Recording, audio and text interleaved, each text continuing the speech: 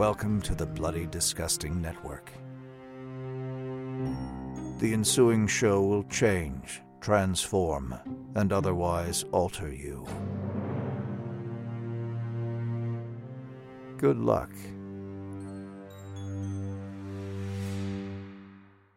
My friendship to all of you precludes my involvement with any one of you. But if you wanna make love, then I do too, and I'll be right there behind you. All in the name of oh, all in the name of oh, all in the name of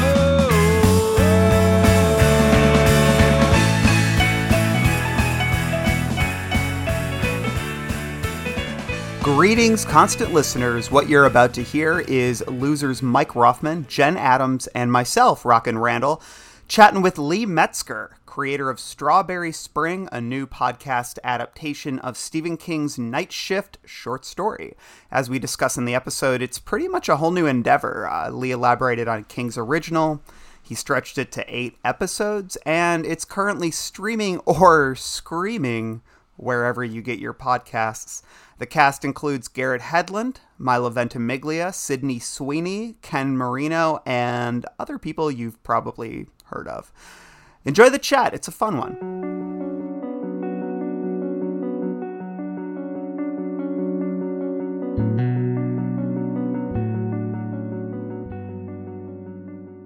Lee, welcome to the Losers Club podcast. Thank you so much for joining us. We are big fans of the audio drama and very excited to talk about it today. It's interesting coming back to the story for us because we, for the last almost 5 years this January, we've been doing a chronological reread of Stephen King. So it's been a long time since we've talked about Night Shift and Strawberry Spring, and it was probably 2017, I think. Yeah. It was like January. I think we did the Night Shift stories maybe early February of 20, or maybe late February of 2017. So yeah, it's been a long time. So it was really cool to come back to this story.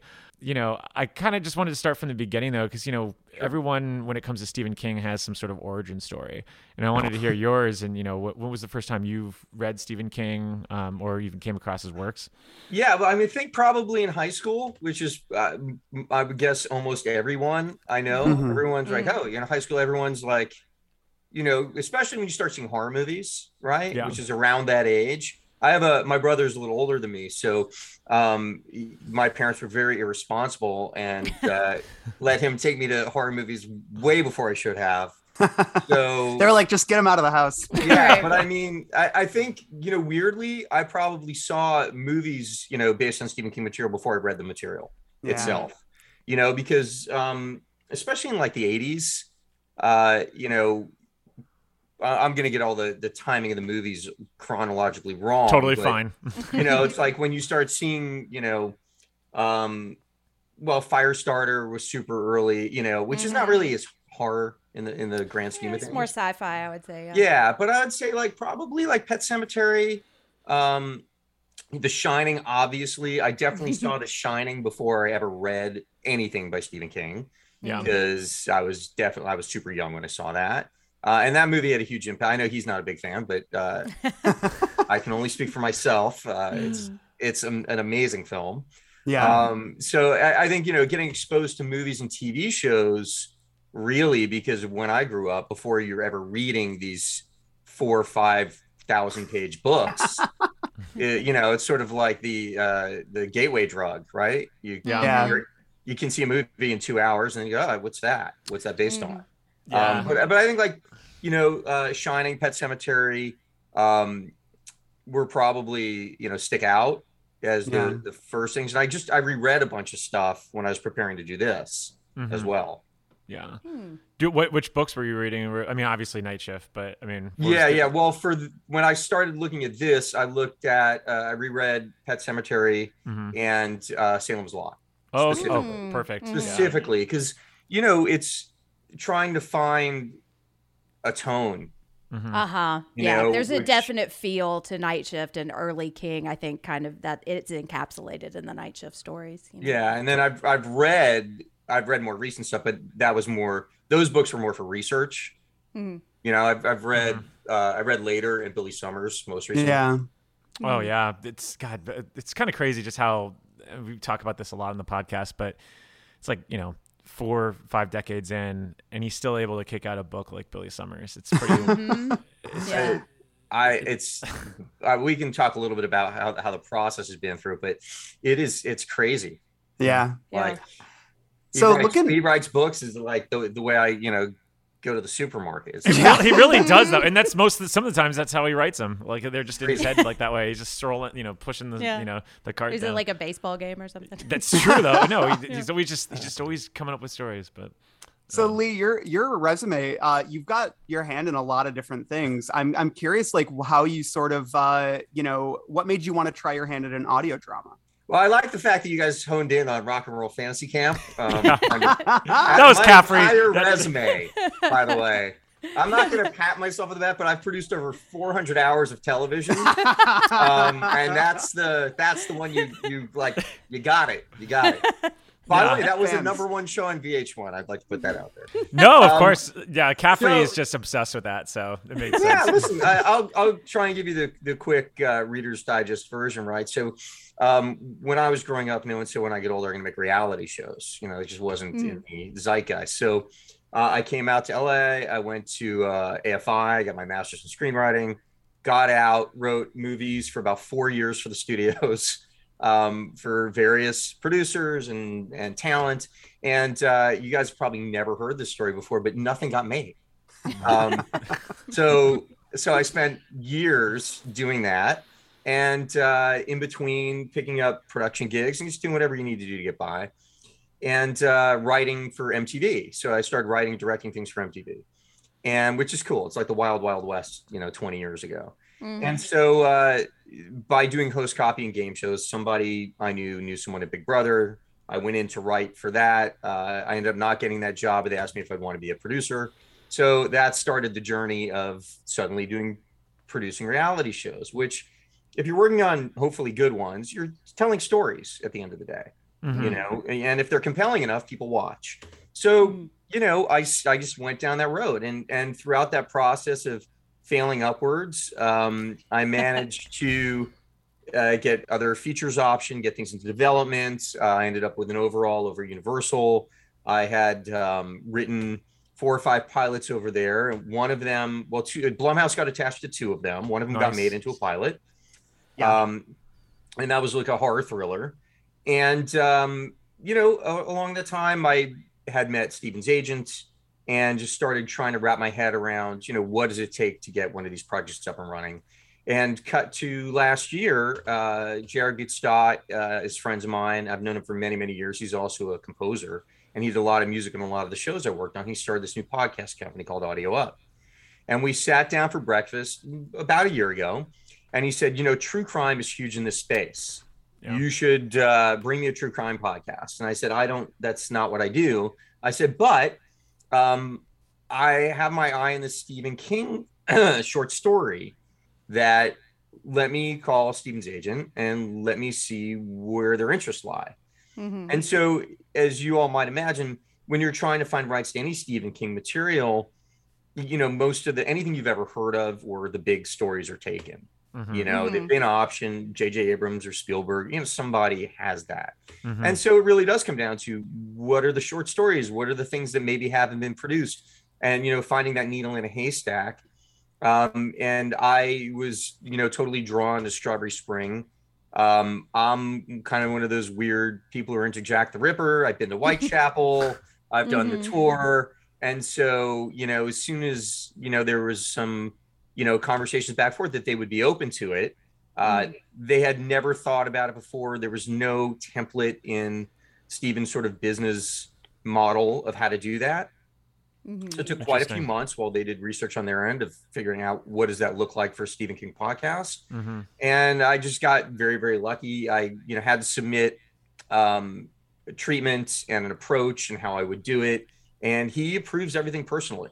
Wow. I originally thought it goes through like, I've been in the business a long time. So there's always an assistant who vets these things, but he really does read the material. He signed off on every script. He signs off on every recorded podcast, trailers, promotional material. So it all goes through that filter. So, I'm sure for quality control and make sure if the name's on it, it's going to have a certain, DNA. Mm-hmm. So, I just started down that process just under a year ago. Wow. And once I got through jumping through some hoops, we got the approval to move forward. Then I wrote the scripts, those got approved. And as soon as those were approved, we were able to go out to casting. And through that process, iHeart bought it. And, we kind of got up and running with putting together the show. That's wild. Yeah. Well, congrats on that, because I can imagine red tape is not always fun, especially if you're waiting around for people to approve things too. Yeah. I mean, that's the nerve-wracking part. It's like the process of approvals is just part of this business. Yeah. It's the did I send something and you don't hear back, and then you start just like biting your nails going, did I blow it? Like I had one shot, and then it's like you reread the documents 50 times. And, he was an English teacher, so you're also like, want to make sure the comma's in the right place. So, to put your best foot forward. I was going to approve this, but this semicolon. Totally. Right. I was afraid I was going to get a grade on the treatment. Oh my gosh, that's me every pitch I send. That part was nerve-wracking, I will say. There's been two nerve-wracking periods. Once, when I sent the first round of scripts, I sweated that out. Yeah. For a couple months while I was waiting for replies, and then when we couple months, geez, that's a long time to be in a waiting. To be anxious about that. Couple months, yeah. And then when we sent the first podcast, I knew he knew the material because he read the scripts, but I didn't know how he would, once he heard it, what his thoughts were going to be. Yeah. But so far, so good. Knock on wood. A new episode dropped today, so we're still moving. He was, did you, you could have replied back, been like, I got a great tune for you from the Rock Bottom Remainders to put in the first episode. I would have used it. Yeah, you have to, Yeah. Well, a part of me imagines that he would really respond to this sort of telling because, he grew up not just on comics, but on radio dramas and stuff too. He writes about that in Danse Macabre about how much, those kind of old radio dramas with the creaky sound effects and all of that sort of thing was influential. And I feel like, podcasts offer a really cool realm to tap back into the magic of those old radio shows. Mm-hmm. Yeah, I can't speak for him, so I'm gonna make the assumption he was happy with it because we're, everything's moved forward at this point. It's weird. Like when I first pitched it, it didn't even occur to them that there was a whole nother way to, share his material. Yeah. It clearly became wait a minute. Yeah, we can do that too. And I will venture to guess, the podcast shockingly has only been out for 2 weeks. I have no way of knowing, but I'd be shocked if they haven't had more inquiries in the last 2 weeks. Yeah. I'll just throw it out there just because it's super exciting. It went to number 1. Yeah. In 32 countries. That's amazing. Wow. Yeah, we saw that on the fiction and drama charts, and it's charted on the main charts, which this is my first podcast, so I've been told now, like a lot of scripted doesn't really break through the main chart.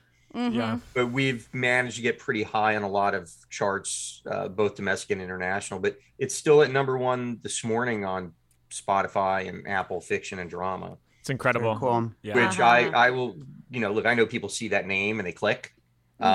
So I'm going to hope we're episode 4 now that they clicked to check it out and now they're sticking around. Oh, yeah. Like you're saying, it's itching that true crime, genre in addition to putting on with Stephen King's name. It's perfect. It's just such a brilliant match, especially for the audio drama, because that is just, you go through the charts and the offerings. It's either horror or the true crime that really hits big. And to get it's just a blockbuster mix right there. And also just the product's great. So, it's just, you're hitting every box there.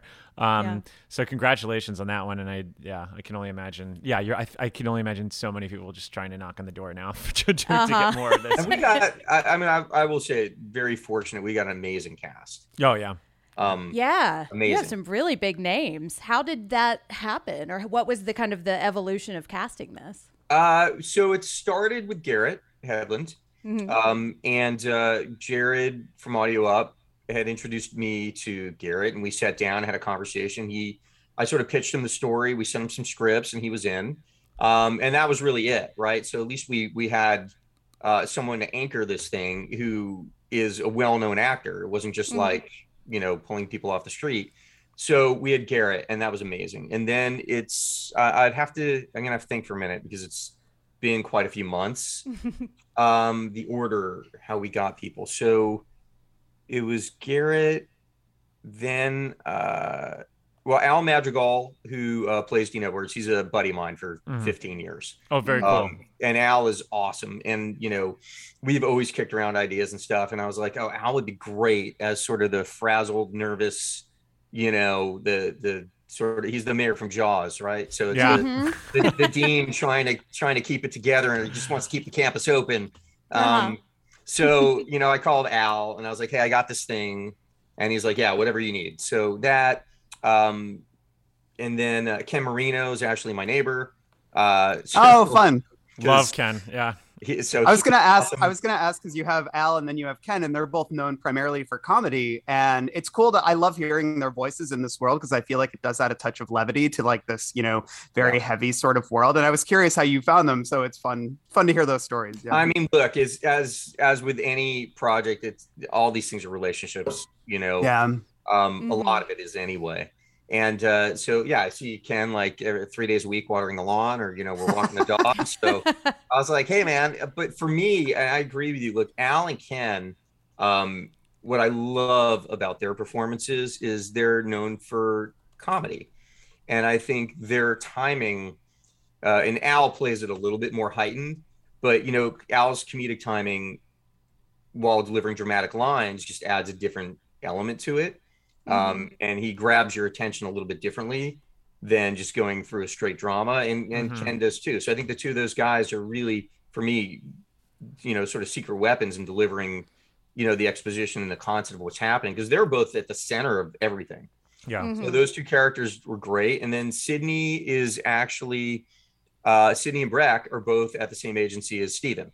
Oh, perfect. So that started to work its way through the agency. And, when they said, hey, we'd love to get some talent in this thing, I said, great, who do you got? And they brought their names up, and those are no brainers. And they were both amazing to work with. And Horizon is at the same agency as Milo.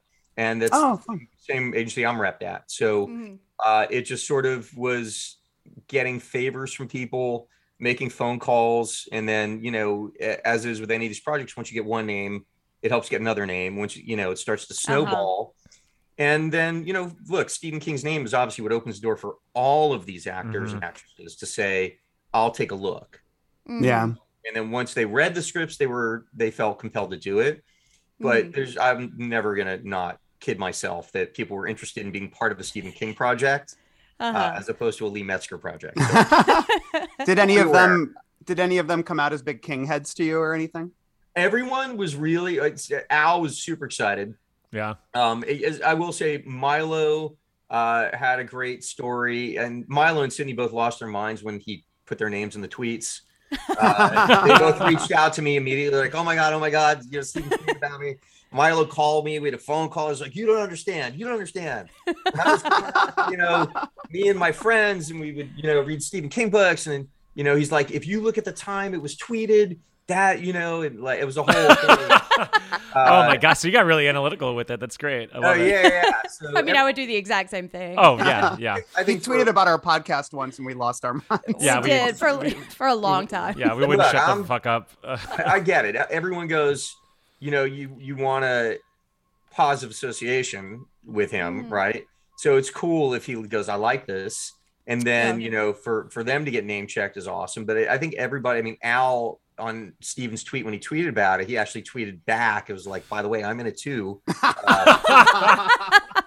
So yeah, nice. I think everybody, like I said, I saw Ken a couple of days ago. We see each other, but everyone's just super excited to be part of it. And I think there's a weird thing, like you go, well, he knows who I am, right? So myself included, like I'm just like, oh my God, he read my stuff. Yeah.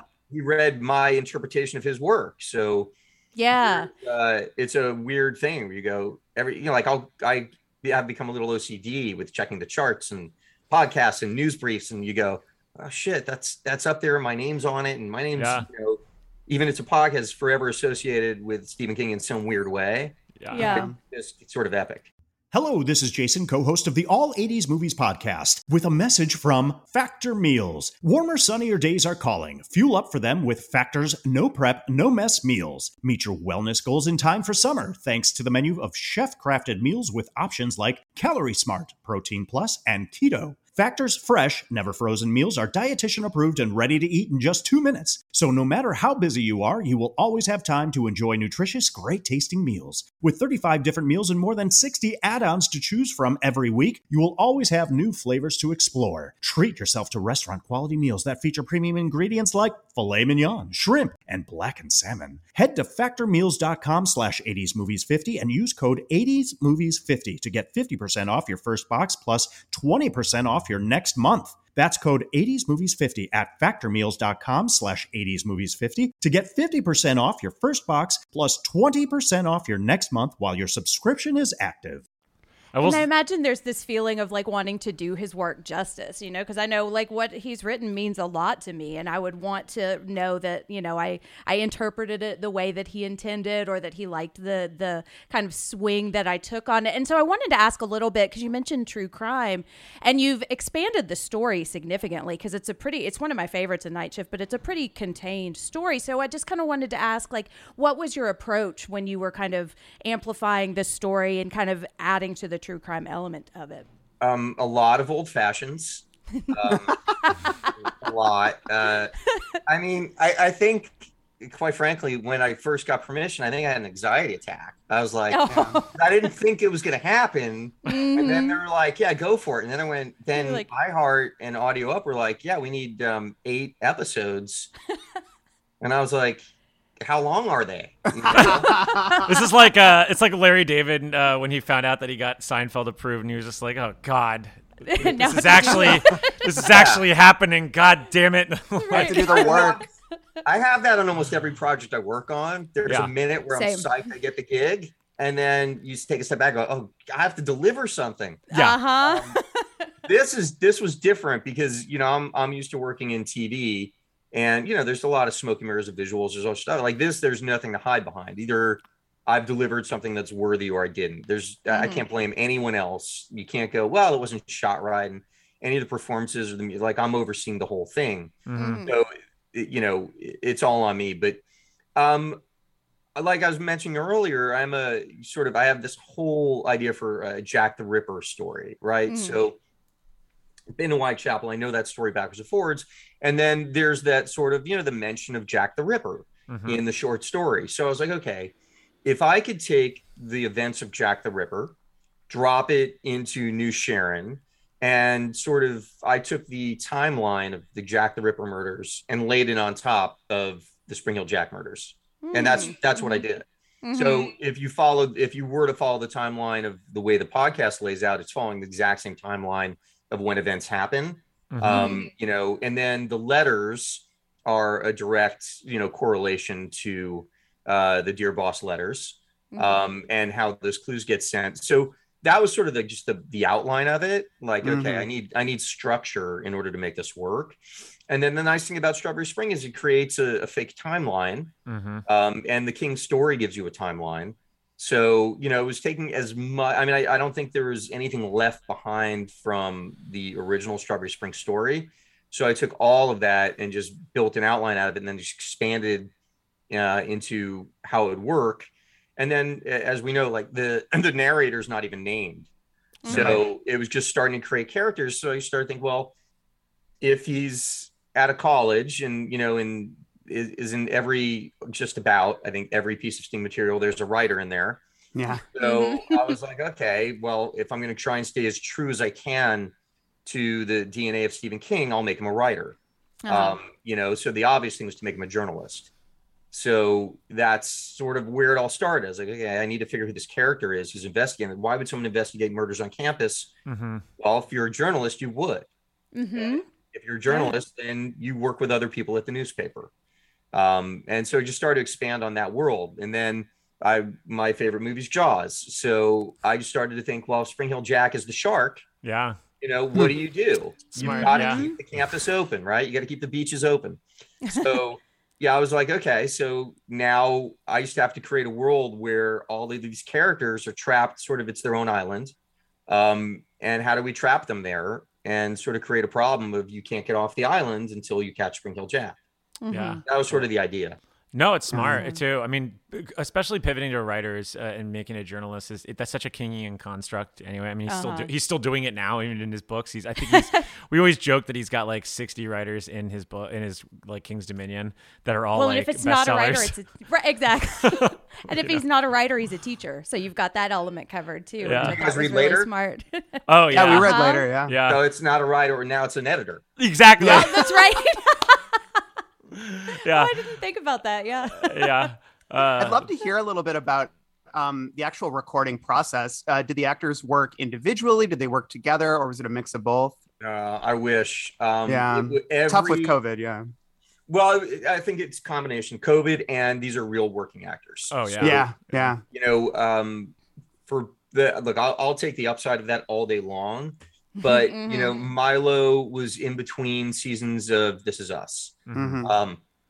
We grabbed Sydney. I think it was before or after Euphoria. Wow. Horizon recorded from Oregon. She was on hiatus. Breck recorded from Texas. She was on hiatus from Stargirl. Al recorded from his home. But he also has a million podcasts because he's got his company, All Things Comedy. So Al recorded, he's got a, studio at his house. But in person, I had Sydney, Ken, Garrett, and Milo. Okay. As our leads. There's obviously a bunch of additional actors, but I'm just talking about our leads. And then Breck, Horizon, and Al recorded from their homes. Oh, wow. So, but yeah, I mean, look, at first, Audio Up, they've done some other scripted podcasts, some of the things, they gather everyone in a room and they go for it. So this unfortunately couldn't be done that way. And Garrett was first up because he anchors everything. Yeah. And he was amazing. We had a couple of very, very long days with Garrett, but he is like total pro and he nailed it. But it was the challenge of once I had Garrett in the can, because he's in all 8 episodes. Then as I started recording other actors, it was just trying to figure out in my head, because I was the only one who was tracking everything, was how do you make it feel like they're having conversations? Which I feel pretty good about it. I think for the most part, it's pretty successful.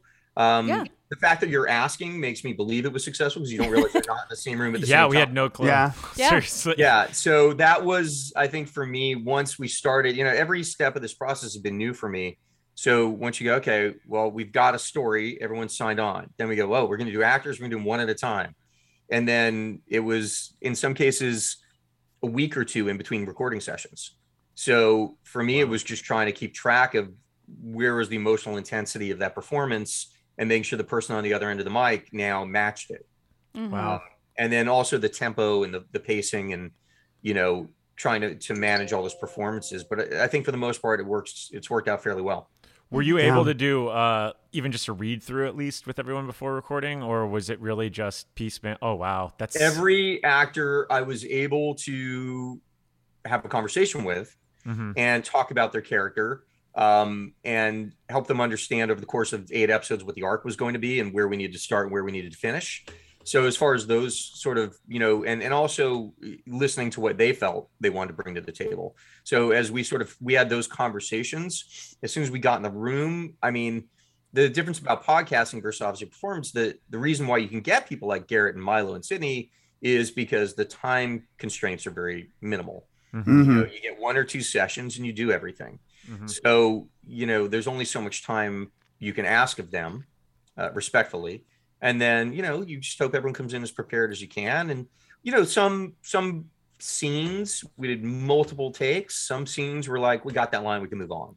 Yeah. Because I know when there's big monologues, I know when it's a little more emotional, the stuff was a little more matter of fact. I felt like we could get those lines and then get into the bigger, scenes where people really had to, find something inside to deliver. Yeah. I mean, that sounds familiar, doesn't it, Randall? I mean, Yeah. because we tried our hand with audio dramas this year, mostly because one of my best friends, she produces a ton, And I just knew that, we did it as a lark first off, just because we were like, oh, let's just, see if we could do this. And then we sent it to my friend. She produces audio dramas like on a day-to-day basis. And I didn't realize how like at what level she was going to go with it. So she like sent us back a clip and we were like, oh shit. Okay. So this isn't a joke anymore. Now it's like a thing. We got to figure out what we're doing here. But it was definitely a learning experience. I mean, for us, we had the fortunate sake of us being able to have a read through, but even just speaking personally and doing lines, like it is tough. Like there is a hard thing about it because you're like, you kind of want to move when you're doing things. So it's like, especially if there's action scenes, like it's really hard to just kind of sit there and be like, hey, watch out, like yeah, no, for sure. I mean, we would pause, and I'd say, okay, so this is what's happening right now, or you're about to find a body, or spoiler alert, people find bodies in this podcast. So it was sort of that, and then just trying to get people, the challenging part is like, okay, you're running across campus, so when you arrive, because they're not doing the Foley work. Yeah. So it's like when you arrive, you're out of breath. Yeah. Right. So there's a scene where, Milo's character, Kevin, is catching up to Garrett's character, Henry. And so, he runs across the quad to catch up to him because he sees him through the fog. So you're like, okay, you just got there. You're out of breath. So it's like, okay, so, hey, so I like that. Yeah. Yeah. But for me, it was making sure I was giving them those notes because otherwise the dialogue is just on the page. Right. That's true.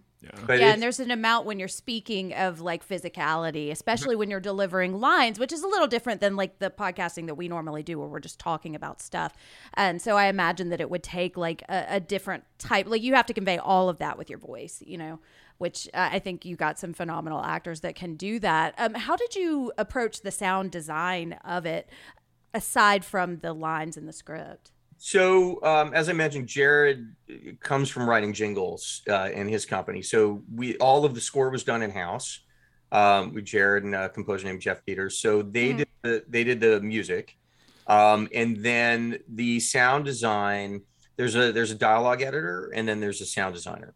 So the way that works is, we took the best takes, cut that into the performance, and then we had a performance. His name's Jeremiah. So he put together the assembly, and then it is literally like whole send me a cut. We've streamlined it a little bit. I think the first episode I probably did like 7 passes of notes on it.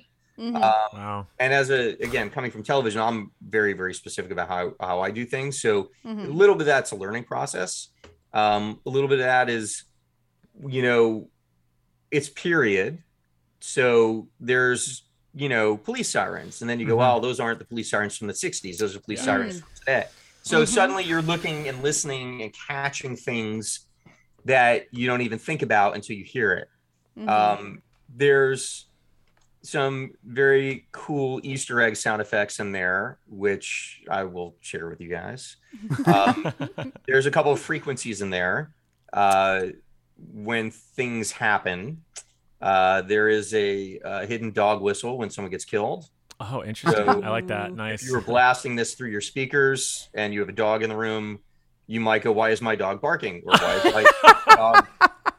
why is my dog telling me something is bad? Nice. Like resurrects. I'm so going to try this. Yeah, this is going to I have dogs in my house all the time. It's going to depend on the quality of your speakers and sound system. Sure. To reproduce the frequency. But that is in there. So we played around with trying to find ways to there's a frequency, I think it's 19 megahertz called the fear frequency. I don't know if you guys have ever come across that. 19. Oh, that is true. Yeah. Yes. So we have in certain parts, the fear frequency is in there. So there's a lot of stuff going on in that sound design that's not exactly what you might realize in order to make you feel, hopefully, if you're listening, on your headset, you feel a little uncomfortable. Yeah. When the fog rolls in, you don't know why. But it should hopefully make you feel a little unsettled. So there are some things going on sort of above the typical sound spectrum that we're messing with in addition to what you hear. So I really try to put as much thought into, not only conveying the performance, but a mood. Yeah. When you listen to it, you get a sense of what it is, because there's no visual. So and fog, unfortunately, of all the things, does not really have a sound. I was gonna say, yeah. Right. So it's not like rain or fire. It's just there. So we were just trying to find a way to hopefully make you feel, a little off balance when you listen. I like the idea that the show potentially could turn like all dogs into Cujos across the nation, which is cool. It's a cool Kingian construct there. And if someone gets bit while listening to this podcast, that I would like to put a disclaimer out there. Yeah. Right. Maybe like we Cell. didn't do that. It is like Cell. I was thinking about that too. Yeah. Maybe that's not there, and your dog is just rabid. That's true. Right. That is true. Well, I mean, I this is kind of a nerdy question, but it's from our archivist, Brian Burnett, and he collects everything King, and look, it's not that nerdy. I think it's great. Do you have any plans for a physical release for this when it's all done? Because I know a lot of constant readers and constant listeners out there, they love putting stuff on their shelves. So I'm wondering if there's any plans to make a CD or something like that down the road. It's funny you mentioned that, because after it, I had no expectations of what was going to happen. I will tell you that I was just like, I was happy it got made. And then I was like, within 24 hours, it was number 2 on the US. So I was already like, what is happening? And then by 48 hours, it sort of skyrocketed. It's still number 1 on those charts. So I think, like anything else, once you work on a project and you go, oh, wait a minute, there's an audience. Yes, there's some conversations. I mean, everything has to run through, Steven's team. And Steven, what I would love to see personally, I'd love to see it be like a vinyl album. Yeah, that'd be cool. I like that. On red vinyl, of course. Yeah. I would love to see that. I think, to your point, like I've got, but since we brought up, Later in Billy Summers, those are the most recent ones. I've got the hard copies of those books, right? They're not downloaded. It's one of those things you buy, you put it up on your shelf after you read it. So totally agree. I mean, I think in a perfect world, it would be amazing to be able to, I could see that artwork sitting on a shelf. I live in LA. So like Amoeba Records, or, it would look great amongst the latest Billie Eilish album, It would. It seriously would. Yeah. So that would for me, my 2 cents, that would be awesome. But it's only been out 2 weeks. Yeah. Shocking as that is. So I think, we're starting to talk about what possibilities there could be. Yeah. I mean, along the ideas of possibilities, if you could adapt another Stephen King story, whether it be a short, a novel, whatever, are there any that come to mind? Anything that you'd love to think could fit the audio format? It's tricky, because I also know you can't get your hands on a lot of it. Yeah, so many of them are scooped But up. I can't. It's hard for me to answer that without knowing what's available, because there's certain stories I think would be super cool, but you're like, oh, that's already a movie. That's already this. That's you know what I mean? Right. I don't know. I think maybe Bag of Bones could be cool. Yeah. To do that differently. I know it was a mini series. I do think Later's interesting, and I'm just mentioning because I just finished it like recently, but it's all done from the point of view of the kid. Yeah. So that could be cool. I do think after going through this, it is finding something that's done in first person, I think lends itself better. Totally. Right. Yeah. So I think that it'd be looking at other material that he has that it's already hard enough to figure out how to move it over to podcast. So I think when you have a first person narrator, it helps start that at least for me, like how do you wrap your head around what it is? So at least when you've got someone helping you find a way into the story, and obviously Later does that in a really cool way, and it might be cool to hear a ghost story, or I don't know what you would classify that. I think it's a ghost story, right? I think so. No, it totally is. It's a lot of things, but yeah. Yeah, but I think hearing a ghost story from the point of view of a kid could be pretty interesting. Yeah, definitely. So I don't know. I've been, trust me, in the last couple of weeks, I've been thinking about that. Like what would be a really cool story to tell if I can do another one. I just don't know what's available really in the canon. Right. I don't know. I'd have to think, but I think I would start with what are done in first person. I mean, I'm certainly not going to do a podcast for 4 hours where we lock someone in a porta potty. So yeah, that would be challenging. That would be yeah. A lot of gross sound effects in that one too. Yeah, lots of squelching. Not Jen, sure. what I don't is- know why. Jen- How about why don't you tell me what would you like to hear? How about Well, that? I was going to ask Jen, what is that story? I remember you mentioned once. It's like all dialogue, I think. There's a Sorry Right Number, I think. That Sorry is- Right Number, or wrong. yeah. It could be wrong number. That's scripted, I believe. And you would have to pick one where it's not very action heavy and description heavy also, because you have to have like a character who is talking you through things rather than like seeing things where you would have to figure out a way to do it. I'm a sucker for Mrs. Todd Shortcut. That's one of my favorites. So I always throw that one out there, but I could see how that might be a little bit like that depends really heavily on visuals, I think. And then there's always Grandma, which I love too. But yeah. I know It's a challenging medium to it try really to, is. to adapt for. Yeah. I mean, I think especially because his material is pretty visual. I mean, I couldn't imagine. I don't know. I'd have to. I've been so bogged down with this since it came out that I've given it a little bit of thought, but I don't know. I mean, I'd have to really, really focus on what I learned from this process. Yeah. Because that's the other part of it. I learned a lot, and I wouldn't say there's mistakes, but I'd say, not repeating things that I think I could have done better. So it would be finding a way to improve on what we just did. And I do believe that finding the right source material is probably 50% of the battle with giving yourself a chance to succeed. Right. Well, and it's such an emerging medium too. I feel like there would have to be a lot of kind of experimentation. When you're adapting film and TV, like there's a huge trove of examples that you can look at and either do something similar or go in a different direction. And audio drama just doesn't have as many, unless you're going all the way back to before TV. I mean, the funny thing is there's no limitations realistically, but I think because there's no limitations, you have to wrap your head around. You have to create your own limitation. Right. Yeah. Because, there's only so many sound effects in the world. And I think what I learned during this process, you have to make it to where anyone can listen to it and follow. You can't make the assumption people can visualize what they're hearing. Yep. So it's really it's finding that balance of what do I think is working and will that translate to a lot of people? Yeah.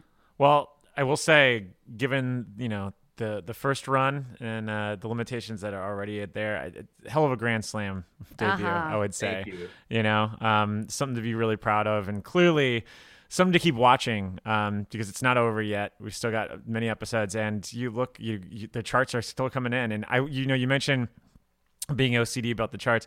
That's probably never going to go away when it comes in the podcast medium because it's so I get so obsessive with it because it just keeps coming in at the real time metrics are just so fascinating to watch, and especially habits.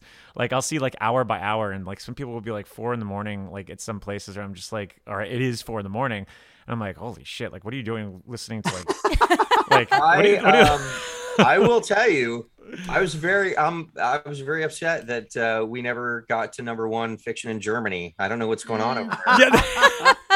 Not yet. Together, Germany. Yeah. I was like, I'm German. Come on. That should Where's count my for people something. at? They weren't. We got to #2. Yeah, I'm trying to think of like a good German, based Stephen King story. I can't think of any off the I top don't of think my he's head got right now. any. I don't know. There's some translations. Maybe they're waiting to binge. Well, There's like a I German guess word for you waiting could- to binge. You could throw down apt pupil. Technically, there's a hint of it there, right? That is yes. true. That is true for different reasons, obviously. But Man, look, I think At Pupil could be a really cool. that would be a really good one. Ooh. Yeah. I love that would be, story. actually, that would be. Yeah. All right, Yeah. I gotta go. I gotta make a phone call. Well, No, look, I think it's a weird thing, and again, I've been in this business a while. So anytime you release anything, you're constantly checking and seeing. I will say, this is the first time I've ever looked at reviews and taken them personally. So I'm gonna stop that. yeah, don't do that. We have a restriction on us we're trying not to read every we go every 3 months. I read the first ones were positive, and then there's a bunch of positive ones, and then you just get one negative one. The one thing I couldn't figure out is who takes time out of their day? I know. Just go, Good question. let me just shit all over what you just worked on for the last 10 months. Right. I Yeah. would never understand that. Yeah. Yeah, I don't get it. It's like, if you don't like it, just don't like it. Don't I listen. know. You don't have to listen. Like, what is the point of trying to tell other people not to listen? Like, Yeah. it's that I don't get. And by the way, if you don't like it, it's fine. If you're a Stephen King fan and you don't like it, I get it. But if you are a Stephen King fan and you're hoping one day there's more Stephen King material out there, word to the wise, you know, if you don't like it, that's fine. But don't crush it, because you know what? You're not going to get another one. I know. Yeah, there won't be another one. Success begets success. You know, I mean, maybe next week J.J. Abrams decides he's getting a podcast business, and you're going to get the one you always wished for. There you go. But not if you crap all over this one. Yeah. Maybe that's how we finally get the Dark Tower. So, you know, it's one of the things where you're like, I don't understand it. But as we talked about before, we're like, I'll never say anything bad about anyone, you know, in the press. It just, it's not cool, number one. I know how hard it is to get anything made. So for anyone to accomplish anything that gets a green light, and for someone to go, I'll write a check to make that for you, it's a minor miracle, quite frankly. So it's all good. But I was like, I didn't expect that. Well, you've heard him, constant listeners. Go if you got some positive thoughts, bring them over there. You know, boost those. But we hope we get more from you, Lee. This thank you so much, Lee, for chatting with us. This has been really lovely. I really appreciate you guys taking the time. And today, episode 4 came out. There's 8 episodes total. So, and there'll be one more per week moving forward until episode 8. And then fingers crossed, we'll have more announcements coming soon. Sounds awesome. Good to hear. We'll definitely keep in touch. Thank you so much. Thank you. I really appreciate it. Of course. Talk soon. Bye. Bye-bye. Bye. Well, there it is, listeners. I hope you enjoyed the interview, and I hope you dig Strawberry Spring. Let us know your thoughts on Twitter, Instagram, or Facebook, or via Patreon, patreon.com/thebarons, where you can join the Losers Club Discord channel. We'd love to see you there. Until next time, long days and pleasant nights. I got some hot friends. God, I got some hot friends. I got some hot friends. God, I got some hot friends. But you know you want somebody to treat you good. This has been a bloody disgusting show. Thanks for tuning in. If you like our programming, consider searching for other bloody disgusting podcasts, such as Creepy, Horror Queers, The Boo Crew, SCP Archives, Nightlight, Margaret's Garden, and more.